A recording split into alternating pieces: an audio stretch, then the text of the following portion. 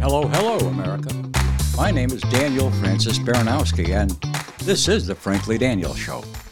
And of course, I am the Daniel and the Frankly part of this enterprise. And as you well know by now, it's my weekly exercise of our First Amendment rights. Now, whether you're new to the Frankly Daniel Show or a long-time listener, welcome, and thank you for joining me today. Hello, indeed. I take it you've already heard this. Kelly, the Pentagon's European command says the Russian airplanes targeted an unmanned American MQ-9 Reaper drone that was flying in international airspace over the Black Sea. The two Su-27 fighter jets conducted what the U.S. calls an unsafe and unprofessional intercept with the U.S. Air Force drone. They say one of the Russian jets struck the propeller of the U.S. drone, which forced U.S. operators to bring the drone down in international waters in the Black Sea. Now, that came just after the Russian jets had dumped fuel on and flew in front of the drone in what the U.S. side calls a reckless, environmentally unsound manner. The American military says the incident demonstrates a lack of competence on the Russian side, and the United States also says Russian pilots have engaged in a pattern of dangerous actions over the Black Sea, which the Pentagon says are dangerous and could lead to miscalculation and unintended escalation. The MQ-9 drone is made by General Atomics, and it's mostly operated by the U.S. Air Force for long-endurance, high-altitude surveillance missions. The Pentagon says U.S. aircraft will continue to operate in international airspace. Now, remember... Well, by now, you most likely have seen the declassified aerial photos and video of the Russians pooping all over our drone.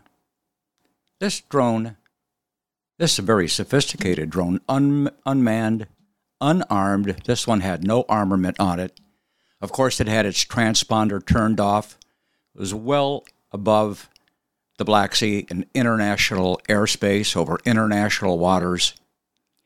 And what do we have to say about this? I mean, our generals came out.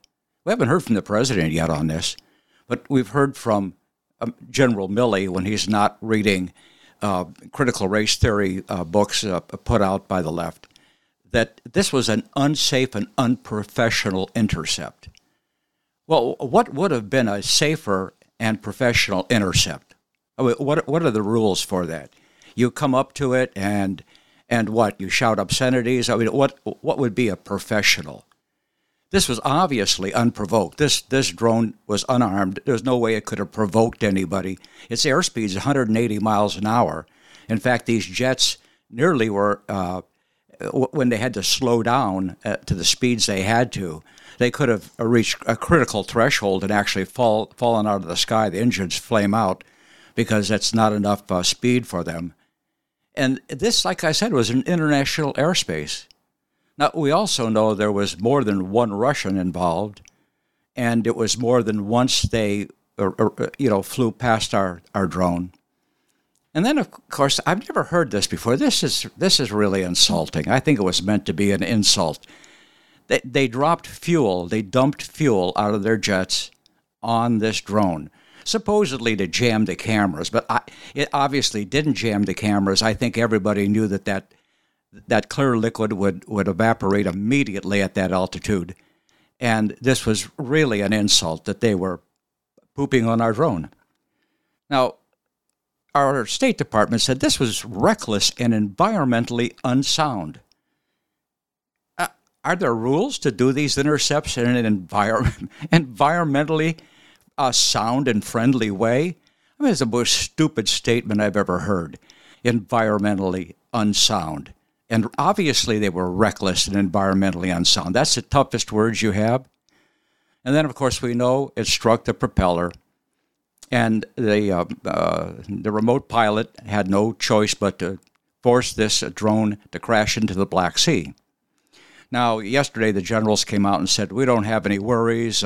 It's at 4,000 to 5,000 feet down to the bottom of the Black Sea where this drone crashed, and it's very hard for anyone to recover it at that. Well, as we know, the Russians are capable of very deep sea recoveries, as we are ourselves. And just because it sank in 5,000 feet of water is really sort of meaningless. And he said, well, even if they recover it, it's probably damaged, and they can't use anything out of it. Was that the same theory they operated under when the balloon that they brought down in the sea crashed? I mean, we had everybody and their brother out there, and their sisters and their cousins and everyone else looking for parts of this balloon because we felt we could learn something from it. So what a stupid statement. Of course, the Russians are going to go recover it. And, the other thing that's really crazy about this is that we don't have any assets. We have no ships in the Black Sea. Because when the Ukraine war started, guess who pulled all our ships out of the Black Sea? And that's right, Chief and Commander Biden. He pulled all. So we don't have any way to go after or protect this asset, period. And you better believe the Russians are going to be able to learn a lot from this downed drone. Now, our State Department goes on to say something so silly and obvious. All this could lead to miscalculation and unintended consequences. Well, just what might those be? These drones are not cheap. I've heard a lot of quotes of cost on these drones. This model drone, without armaments, stripped down, basically, just out there for reconnaissance, cost $32 million. $32 million. We're sending all this ammunition and everything to Ukraine, which, by the way, the Ukrainians say they're running out of ammunition. Our stockpiles are seriously low, very much like our Strategic Petroleum Reserve is too. Biden's drawn that way the hell down. We're near rock bottom in that. And now our armaments, we don't have enough armaments probably to fight a serious war ourselves because they're going to Ukraine. And the whole thing is just ridiculous. No response whatsoever. I can tell you what my immediate and unvarnished reaction was. It is very similar to what you may have heard already. Senator Mike Rounds, a Republican from South Dakota, was asked on television right after this news broke. I'd just like to get your reaction to what happened today in the Black Sea. Pissed off. I mean, let's just be honest about this for a second. The report coming out of our government is that this was an unprofessional act and environmentally unsound. I'm sorry, folks, they shot down a United States warplane. They took it out of action. And that's the response we get back. So, yeah, not very happy about it. Well, that was my reaction, but with more profanity when I first heard this report. This down drone highlights once again what a feckless wuss our commander-in-chief is. That would be Joe Biden, in case anyone has forgotten. Our foreign policy is in free fall. And in my unhumble opinion, we have never been so close to an all-out war than we are today. And we're likely to remain in this state of cliffhanging throughout the next 2 years. Now, beware of the presidential elections coming up. That's supposed to be a danger zone. We've had generals already warn us. One in the Pacific Command Fleet, by the way, who said that if China was going to swallow Taiwan, it most likely would be during our presidential election when we're very distracted and at the height of our political tricks and total distraction. Remember Afghanistan? We heard from a U.S. Marine sniper last week in testimony before a House committee that this Marine sniper had the bomber, the Afghan bomber, that toward the end of the whole stay there in Afghan, who killed 13 of our military, wounding 80 other, killing more than 200 Afghans. This sniper had the terrorist in his sights. They had intelligence on who this guy was. They were ready to take him out. But Biden had switched command from the military to the State Department, and the military could not authorize that takeout. And so people were looking everywhere for someone in the State Department who could give authorization to take this bomber out. Then they never got it, obviously. Remember, Biden watched as Putin aligned 185,000 Russian troops along the Ukrainian border. It took him 6 months to do that. And what did we do? We didn't even tough talk. We didn't do anything. We just watched it and reported on it. And now we're in a proxy war with Russia, and our so-called NATO allies. They haven't been contributing their fair share of funds and war materials to the Ukrainians to fight the Russians. No, we're fighting the Russians. It's our proxy war. It's not theirs. And this is something, as a student of history, I've never understood. We bailed the Europeans out of 2 world wars. And we had to fight the Japanese in the second one, which had really nothing to do with us or much to do with Europe. But we had to fight 2 wars simultaneously, and we won them. We shouldn't think anything of that going forward. That means nothing going forward in terms of war and one's chances to see their way through this. But once again, NATO, who should be really very concerned about the Russians, because Putin's already said that after Ukraine he'll march into Poland. I've spent a lot of time in Poland with Project Hope in my younger days, doing volunteer work and actually being an officer of the Project Hope organization. And the Poles really don't like the Russians. They really hate the Soviets and anyone who's got a Soviet attitude, because Poland was so brutalized for decades under the Soviet regime.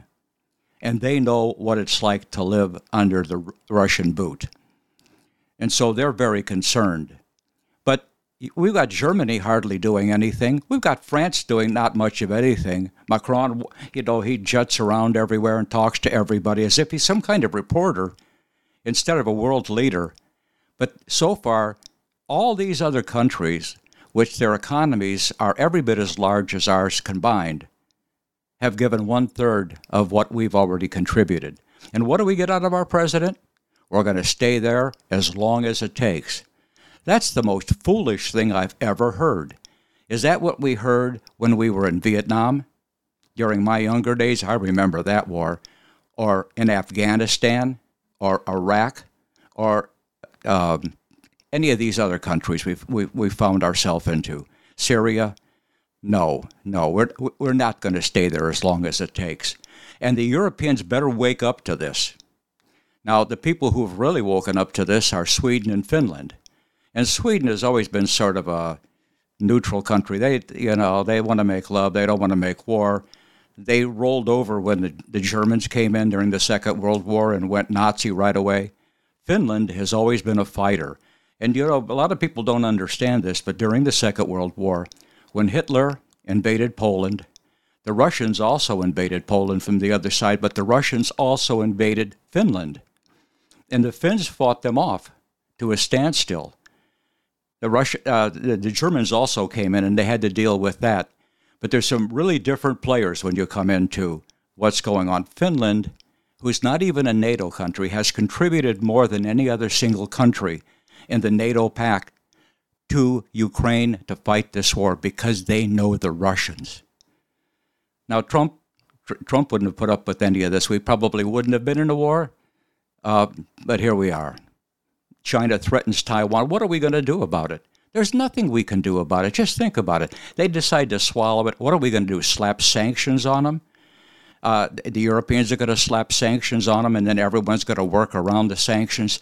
That's what's going on right now. And the worst of all things have happened. We have somehow been able to align Russia and China. The big warning that all our foreign policy experts have been concerned about for the last 50 years, since the Soviets took over. Never let the Russians combine with China in an allegiance, in any kind of axis. And who else has joined that axis? Iran. Really nice, wonderful people there in Iran, with the Ayatollah. They are really just days away from having enough fissile material to make a nuclear bomb. And we're all holding on to our seats as to what Israel's going to do about this, because Israel already knows they cannot survive in the Middle East with a nuclear-armed Iran. Biden meets this week with the prime ministers of Australia and Great Britain, and he agrees to sell them nuclear-powered submarines. Oh, that is a wonderful gesture. And yes, we need to put more submarines out there because submarines are the most important asset we have in our navies these days. Not aircraft carriers or destroyers. Really, it's submarines because you have to find them, and they're far more stealthy than anything else we've got in the water. We don't have enough of them. This whole meeting was a bit of a joke in ways. It's really nice. It made some wonderful pictures, and they all smiled and got along with each other. You know, it takes us 7 years to produce one nuclear-powered submarine. 7 years. Maybe you've seen the television commercials. They've got TV commercials now, submarine.com. There are employers now trying to recruit people to come on board to help them build submarines. You know how many submarines we're turning out per year? Take a guess. It's 1.5 subs a year. That's our output, okay? It's sort of like us replenishing right now the arms we're all sending to Ukraine. 1.5 subs a year. What are we going to do? Sell 1.5 subs to Britain and to Australia, and then the next 1.5 subs we'll put in our Navy? And how's that going to work? As I've said, subs are our most important naval asset. You know, Biden watches a Chinese spy balloon travel across the Pacific Ocean, across Alaska, through Canada, into Montana, then across America. And he finally gets the nerve to shoot it down over Myrtle Beach, or the waters of Myrtle Beach. Joe Biden was so spooked by this Chinese surveillance balloon that he went and shot down 3 other unidentified balloons, which we're never going to hear anything about. And that only cost us about $2 million in missiles and plane time to take out 3 hobby balloons, probably. That's how spooked our military is. What kind of confidence does that make anybody see? Don't you think the Russians and the Chinese and the Iranians, that they're all watching this behavior too? And then this buffoon, he's got the nerve to turn around and blame the whole incident on Trump because Trump somehow didn't see balloons that the intelligence agencies never saw themselves nuzzle up to the United States during the Trump administration. As I said, Iran's days away from having enough nuclear material to create a bomb. You know, Mexico continues to allow millions of migrants to flow through their country. They don't stop them. You know, the UN regulations say that if you are seeking asylum, you are to stop and dwell and seek asylum in the first democratic country you come to, the first stable country. That would be Mexico for many of these people. Mexico says, hey, hello, and just keep moving. We're not going to bother you, but just keep moving north. And it allows the Mexican cartels to rule the U.S.-Mexican border. We're not controlling it. We just had testimony in Congress yesterday down at the border where the Border Patrol agents and the head of the Border Patrol agents, who I'm sure is going to be in a world of trouble with the Secretary of Homeland Security, Mayorkas, he said, no, we have no operational control of the border. 60% of the border we have no operational control of. 60% of the border. And then you've got the Mexican president, Lopez Obrador. He was a real joy this last week. He's, you know, in terms of fentanyl, he comes out with this statement and says, we do not produce fentanyl and we do not consume. We have no consumption of fentanyl. Why don't they, the United States in other words, take care of their social decay? So he's lecturing us on our social decay. I think wokeism is social decay. But the fact that we've got a president that won't even stand up to the cartels, I mean, these are toy armies in many ways. Very dangerous, don't get me wrong. But they don't have any F-16s and some of the bigger toys to play with. But they're jacking us around like they're the biggest bully on the border. And what do we do about it? Nothing. Hands off. Go back, change diapers, you know, mix a baby formula, and just register these people and get them a plane ticket. Let's get them spread out throughout the United States so no one can ever find them again. The Mexican president went on to recite a list of reasons why Americans might be turning to fentanyl, including single-parent families, parents who kick grown children out of their homes, and people who put elderly relatives in old age homes and only visit them once a year. I think he's pretty much nailed what our problems are here. He's quite a sociologist when you get down to it. We got kidnapped Americans in Mexico, okay? This is a whole new phenomena. Of course, it's getting a lot of attention, but not from our president. He hasn't said squat. But according to the Mexican president, Andres Manuel Lopez Obrador, Mexico is a safer country than the United States. Now, given any given city he might name, I may agree with him. But there's a lot of dangerous cities in Mexico. But he came out and said Mexico is safer than the United States. There is no issue with traveling safely through Mexico. Well, that's a crock of fentanyl if I've ever heard it. This is something U.S. citizens also know, he goes on to say. Just like our fellow Mexicans that live in the U.S., the Mexicans who live in the U.S., they also know Mexico is a safe country. Okay, the clock is ticking on this first half hour, and I want to get to some really important things. Have you been following any of the San Francisco City Council's hearings on reparations for African Americans? California was a slave-free state. California was admitted to the Union September 9, 1850 as a free state. California's Constitution does not allow and never did allow for slavery in any form. Mind you, this was 10 years prior to the Civil War when tempers were white hot and with anger over which states were going to be permitted into the Union as a slave state or not a slave state. And California came in as not a slave state. When California was formed as a state, there were no black people in San Francisco. It's doubtful there was one black slave in California, period. Now, there were 107 proposals put forth yesterday in this marathon session in front of the City Council. The top four really caught my eye. The first one is for reparations. Black people in San Francisco are demanding a payment of $5 million to every eligible black adult. The second leading proposal was the elimination of personal debt and tax burdens. The third in line was a guaranteed annual income of at least $97 for the next 250 years. And the fourth leading option was that you could get a home in San Francisco for just $1 per family.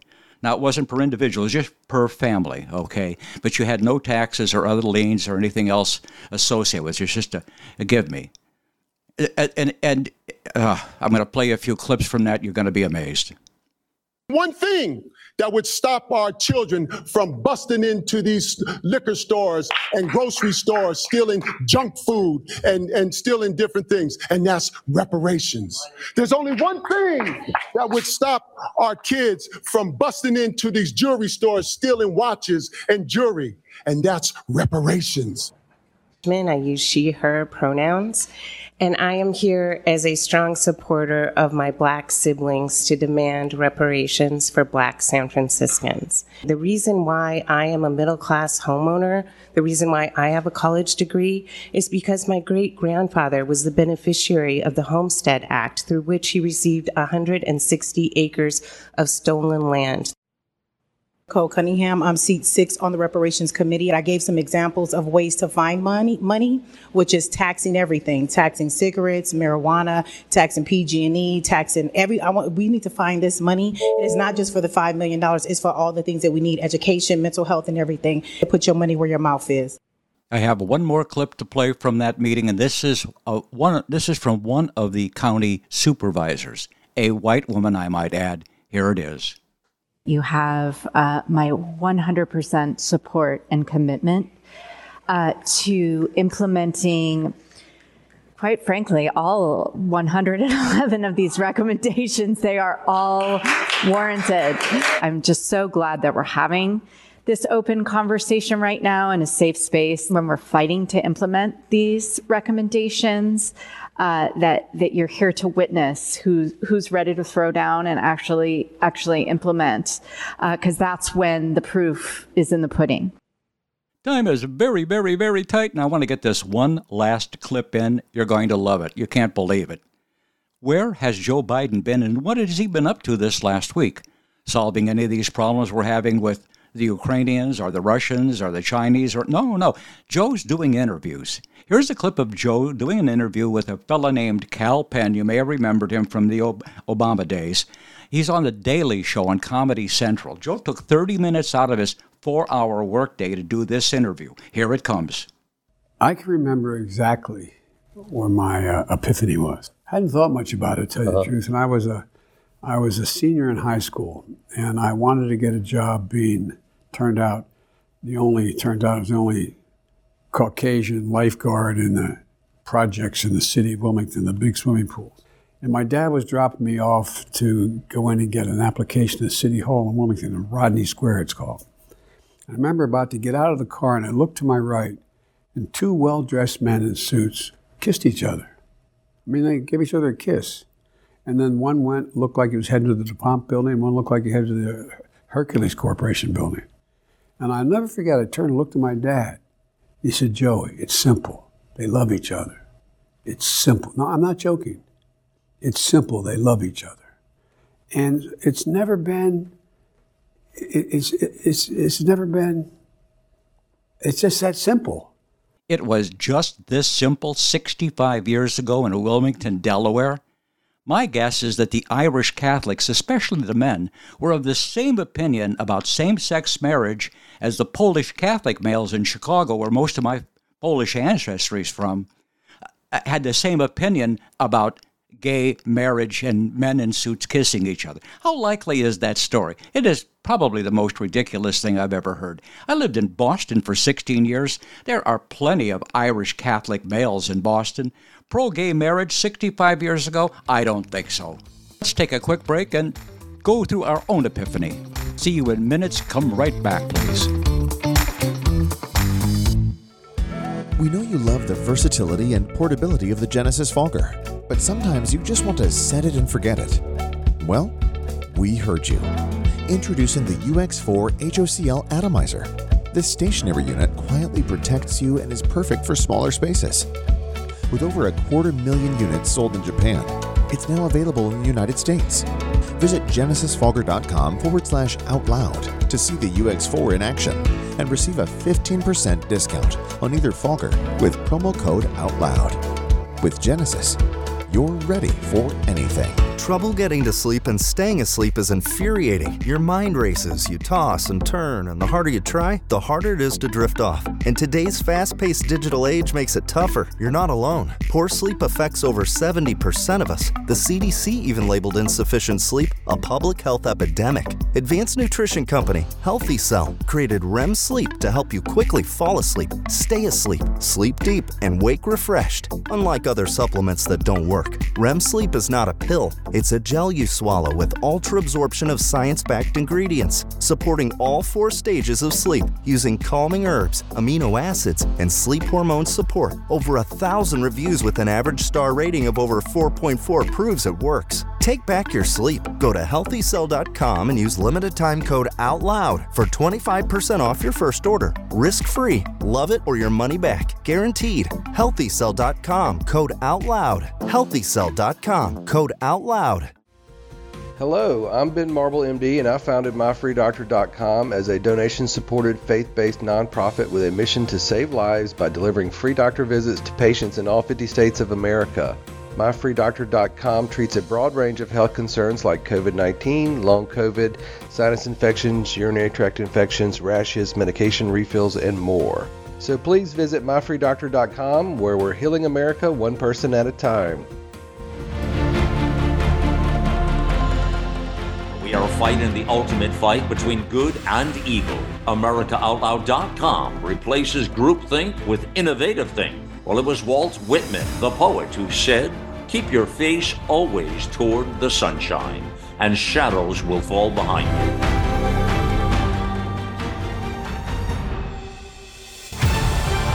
America Out Loud Talk Radio. liberty, and justice for all.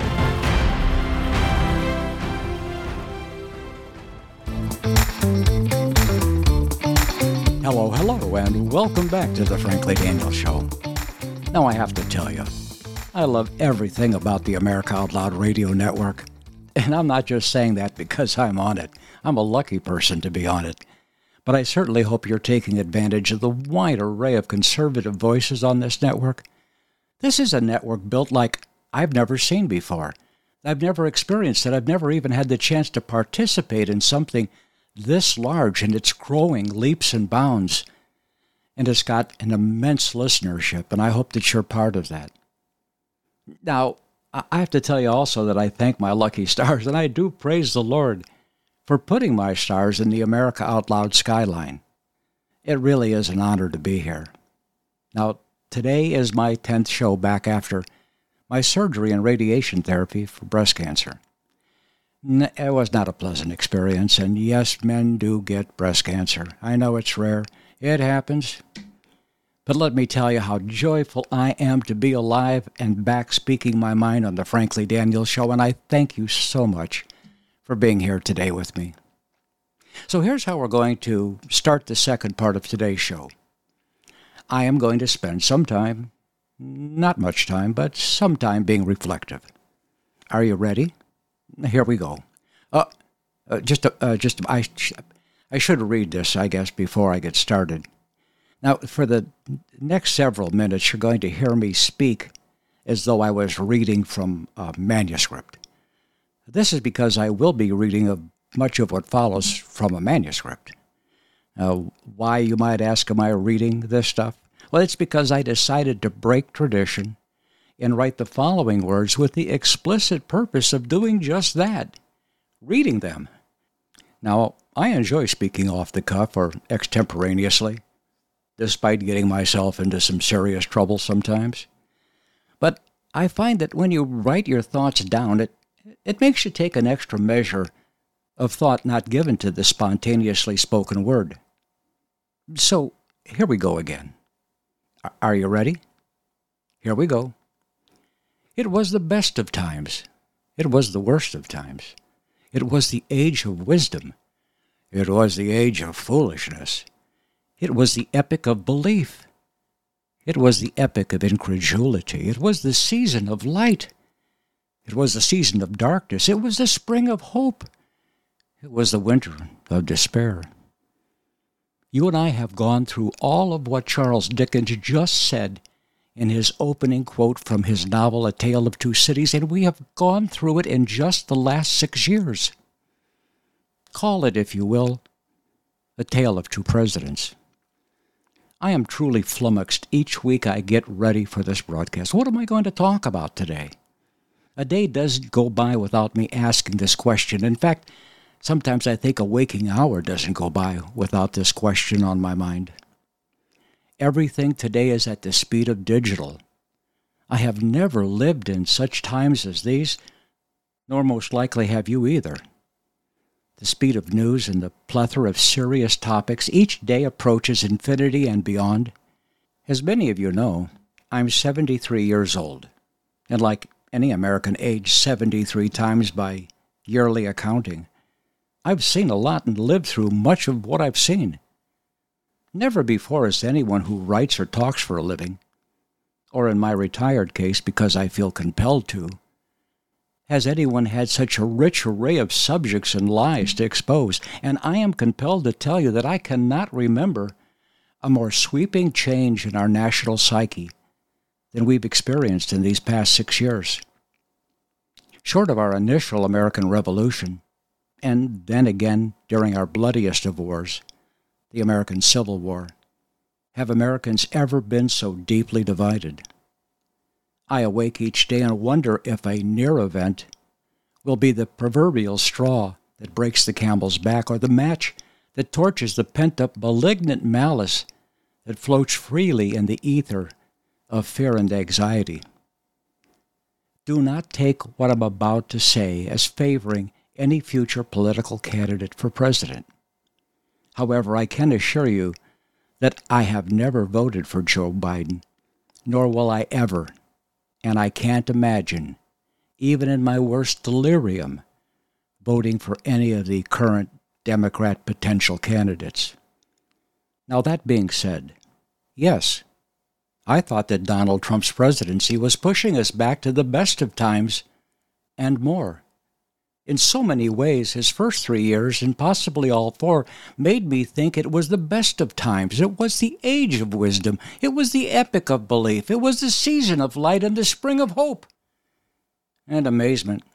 Trump was all of this, especially compared to the Obama-Biden years of apologies to the world for just being America. With Trump, we were back to making all Americans better off again. We were back to making America first again. No apologies. We were back to honoring our Maker. We were back to asking God to bless America. We were forward-looking, and truly, it was the spring of hope. After 4 years of Jimmy Carter's malaise and devastating inflation, I became very involved in politics. Before that, not so much. 8 years of Ronald Reagan was exactly what America needed after Jimmy Carter.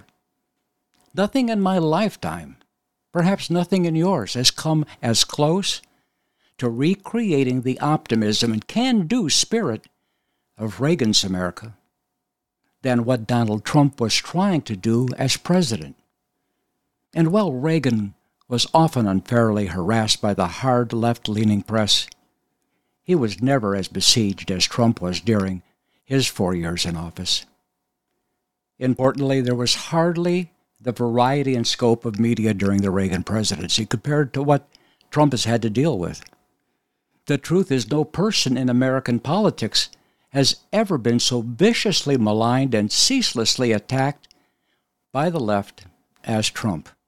The truth is, no person in American politics has done more to expose the far-left press and media for their duplicity, their practice of political assassination, and their endless lies about the most important things to Americans: God, family, flag, and the right to defend ourselves.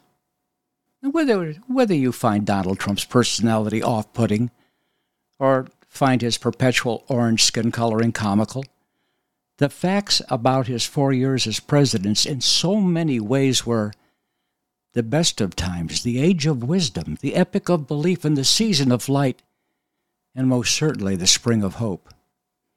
Especially in contrast, as I've already said, to the prior 8 years of the Obama-Biden administration's preparatory castration of America the free, America the brave, America the bold. Well, okay, I think I should pause here and ask you how I'm doing so far. I'm not trying to take myself too seriously, am I? Well, let's continue on. Let's see how it goes. I do have to share with you that I'm a little depressed that our media has convinced so many of us that Donald Trump is damaged goods, that his personality is malignant, and that he could never make a good president again, and he may not have made a good president, and that's why things turned so badly against him. And yes, I believe the election was stolen. I think it was stolen from us more than it was stolen from Donald Trump. But it was stolen, and I'm going to talk about that in a little bit. But too many of us are saying to ourselves and to others, well, I would vote for Trump again, but I don't think anybody else would. I don't think the independents would. I certainly don't think the Democrats would. Why should we think what other people think are really important to us? If we like those principles, shouldn't we uphold them and vote for them and elect the person that can carry those forward? No, I'm not saying that's Trump going forward. There's going to be other candidates in the race, and some of them are very good. And I live in a state that I love living in because I've got a governor that I love, that he loves who we are. And that state is Florida. And no, I didn't write that last several lines there. That just was ad lib, okay? But I'm going to get back to the writing part here. But do you think for a second that if Ron DeSantis becomes the candidate, the Republican candidate for president, that the press is going to be any nicer to him than they've been to Donald Trump? Let's face it, the left really, really doesn't like us. It's not a difference of opinion. It's a difference about everything.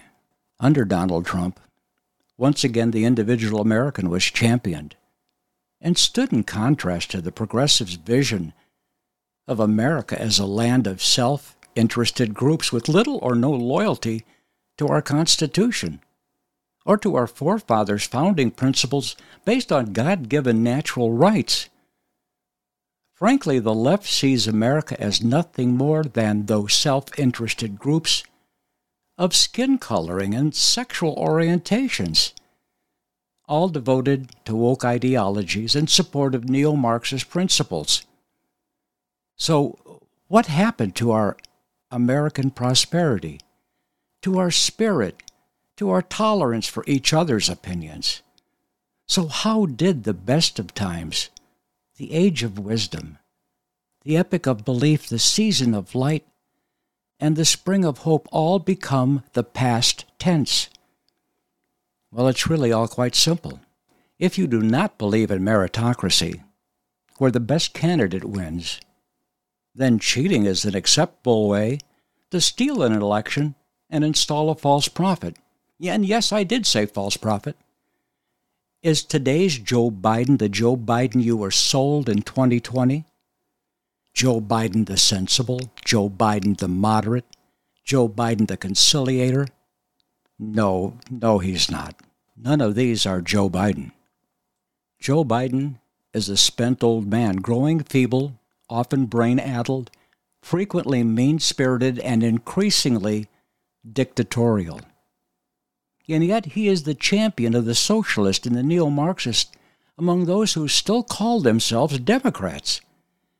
Yes, the so-called progressives charading as Democrats stole the 2020 election, as well as many Senate and House congressional seats from liberty-loving Americans. So how did they pull off this biggest train robbery of all time? Well, first, they used the unscrupulous yet dominant mainstream media platforms to sway the masses with false information and lies about not only who Trump was, but all the bad things Trump would do to America if we stayed with Trump for another 4 years.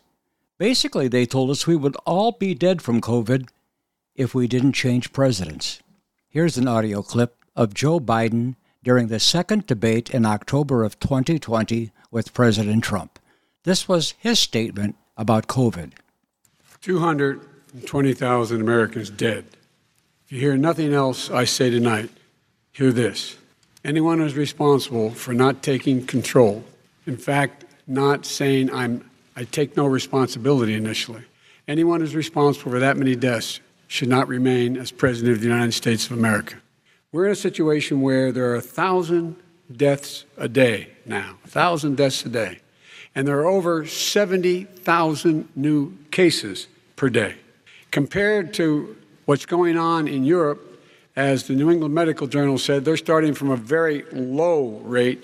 We're starting from a very high rate. The expectation is we'll have another 200,000 Americans dead between now and the end of the year. If we just wore these masks, the president's own advisors have told him, we could save 100,000 lives. What I would do is make sure we have everyone encouraged to wear a mask all the time. I would make sure we move in the direction of rapid testing, investing in rapid testing. I would make sure that we set up national standards as to how to open up schools and open up businesses so they can be safe and give them the wherewithal, the financial resources to be able to do that.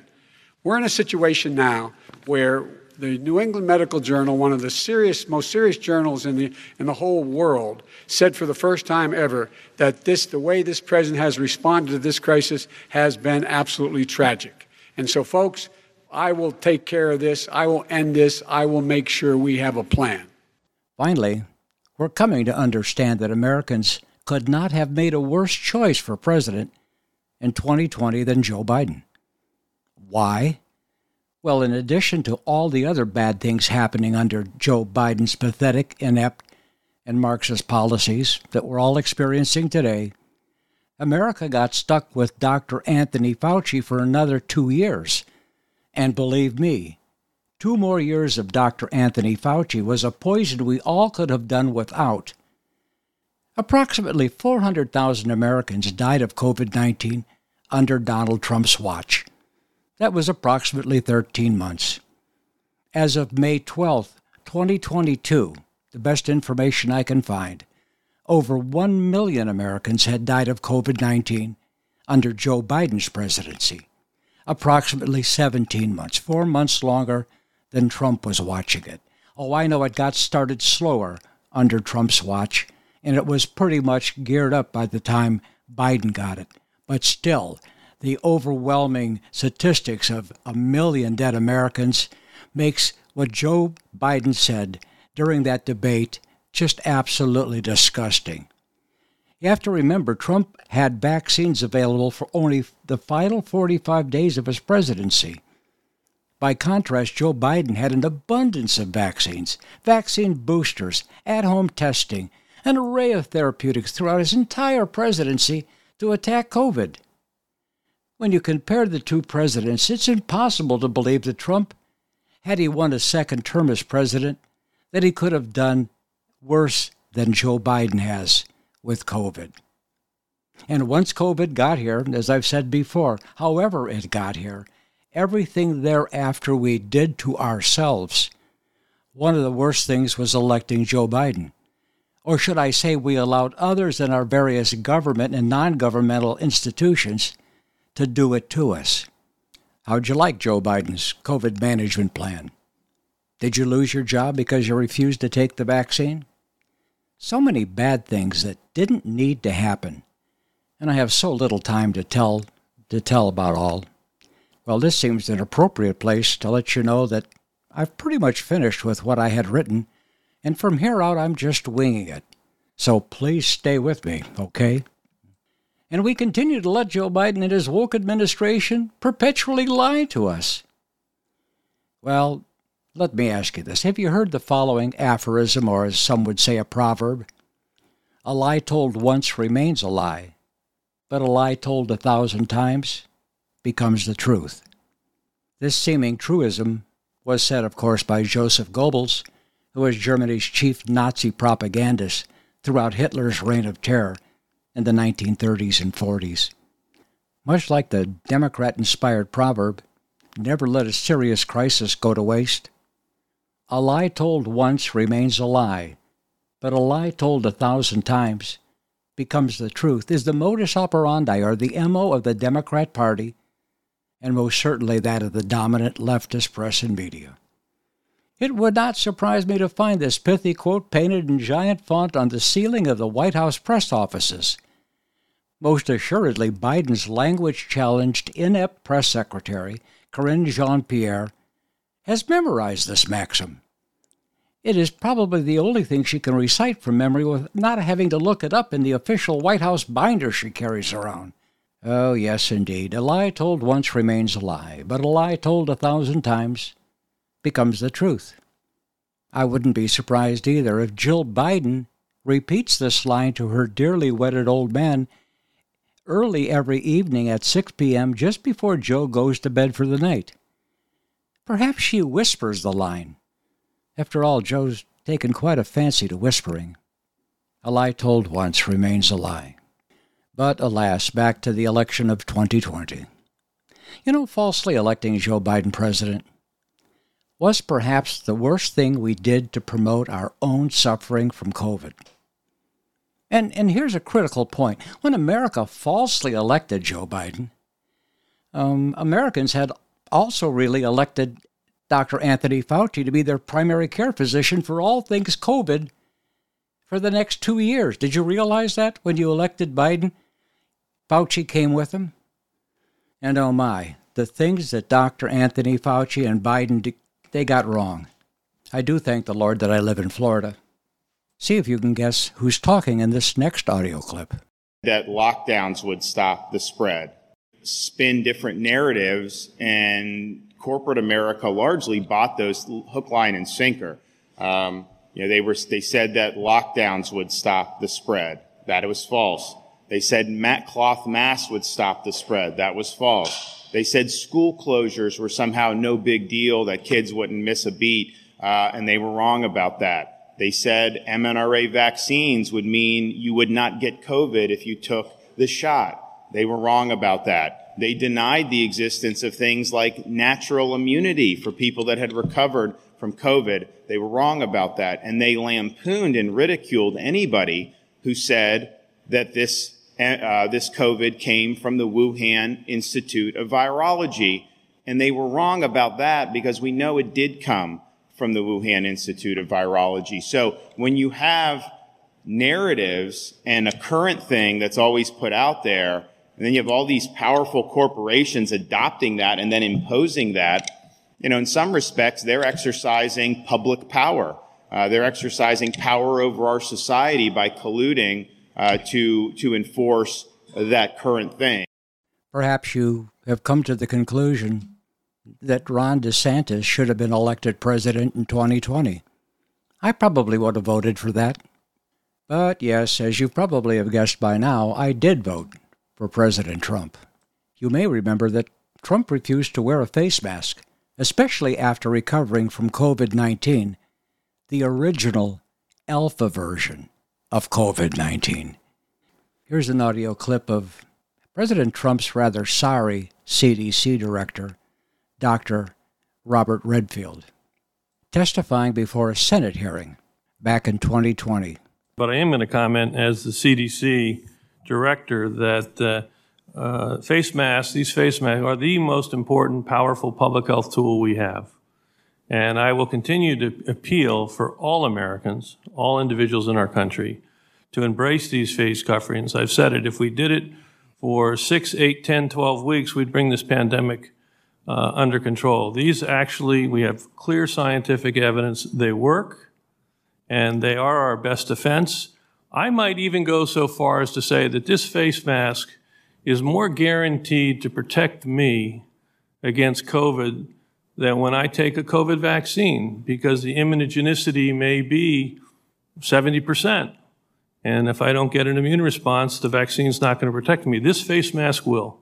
Well, it turns out that Trump was 99.99% right about masks and just about everything else having to do with COVID, given our knowledge about the disease at the time Trump was president. Oh, come on already. A simple surgical face mask more powerful than a vaccine? Really? Do you believe that? The greatest perpetrator of misinformation during the pandemic has been the United States government. Misinformation that COVID was spread through surface transmission, that vaccinated immunity was far greater than natural immunity, that masks were effective. Now we have the definitive Cochrane review. What do you do with that review? Cochrane is the most authoritative evidence body in all of medicine and has been for decades. Do you just ignore it, not talk about it? This last clip, of course, was of Dr. Marty Makary of Johns Hopkins Medical School and the School of Public Health. The definitive study that he was talking about was a meta-analysis of 65 of the top studies across the globe on the effectiveness of masks to protect against COVID. Their conclusion? The effect of masks was unmeasurable. In other words, they couldn't find any difference between mask wearers and those who went maskless. Trump was also right about the origins of COVID-19. Trump's problem is that he refused to lie for political points or the expedience about COVID-19. Trump spent hours in front of the public trying to keep Americans updated about the pandemic, but he got ridiculed for things he said all the time. And you could always see Dr. Anthony Fauci rolling his eyes in the background. Perhaps Trump should have acted as Joe Biden does. Joe Biden comes out every other week. He reads an update off the teleprompter. He turns around and walks behind closed doors, not stopping to answer any reporter's questions.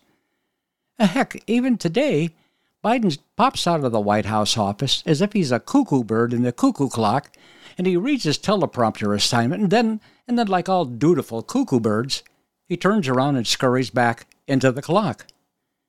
Yes, Trump may have been too optimistic, perhaps, about COVID ending in mid-2020. But he wanted to get us back to work and life as usual in this unusual pandemic.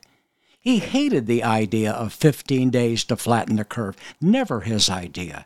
It was Dr. Deborah Birx's very bad idea, and then Dr. Anthony Fauci doubled down and extended the flattening for another 15 days. Oh, yes, Trump was high on therapeutics and early intervention for COVID. Dr. Anthony Fauci was not. Dr. Anthony Fauci, to this day, will not acknowledge that early intervention in a physician's office could have ended COVID for millions of Americans. Yes, Trump initiated the warp speed vaccine development program, but he never put all his faith in his singular approach. Dr. Anthony Fauci and Joe Biden did, and they did unforgivable harm to millions of Americans. Dr. Fauci, Dr. Deborah Birx, Dr. Robert Redfield, and Dr. Jerome Adams, the Surgeon General, were four of the worst so-called public health advisors any president could have at their side in this pandemic. The sands of time are screaming through my hourglass, and I know I've got about 60 seconds to say I'll pick it right back up next week, or I'm leaving it off today. I've marked a spot in my brain. Think about it. We have a presidential election coming up. It was the best of times. It was the worst of times. It was the age of wisdom. It was the age of foolishness. It was the epoch of belief. It was the epoch of incredulity. It was the season of light. It was the season of darkness. It was the spring of hope. It was the winter of despair. What will it be? A spring of hope or a winter of despair? I'm Daniel Francis Baranowski, and you've been listening to The Frankly Daniel Show. Thank you, my friends, for lending me your ears this past hour.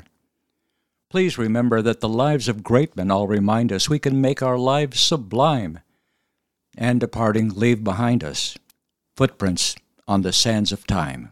This quote is from Longfellow's A Psalm of Life. Well, I'm out of time. May I say God bless you and keep you in his eye. Please think seriously about who we're going to elect to be our next president. Until next week, stay safe and keep your loved ones close.